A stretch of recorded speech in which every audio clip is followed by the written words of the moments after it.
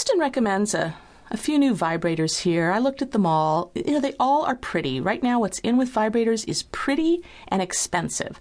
For example, here's one called the Lelo that is $109 at lelo.com, Lelo. And then, here we have one, the Tuyo. I guess vowels are very big in sex toys this year. Tuyo, $75 at Babeland. Oh, how about the Form 6 vibrator, $175 at jimmyjane.com. I went and looked at all of them. They all have interesting shapes. They all vibrate. Many of them are rechargeable. Many of them have soft touch to the skin kind of silicone things. It's certainly nice that people are sitting around being inventive, but I think these things are overpriced, and if you simply want fantastic vibration, they have still not improved over the admittedly ugly Hitachi Magic Wand or Wall coil-operated vibrator. I don't care what these people are doing.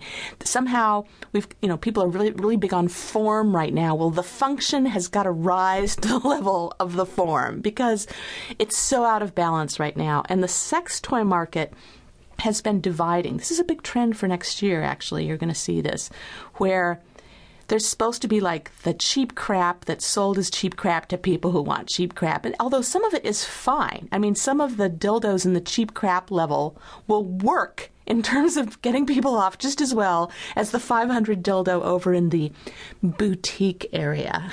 But the boutique area, which is being heavily marketed to women, has all these pretty colors and shapes and designs that, supposed to arouse your fantasy side, your feminine side, your sense of beauty.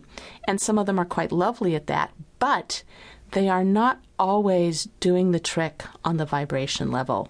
And of course, everyone's different. Some of you can say, hey, if it takes one AA battery, I'm good.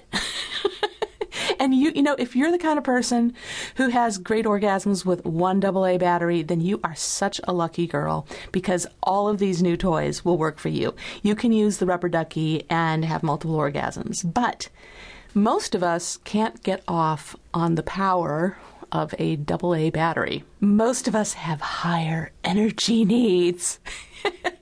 So you're going to have to find this out for yourself.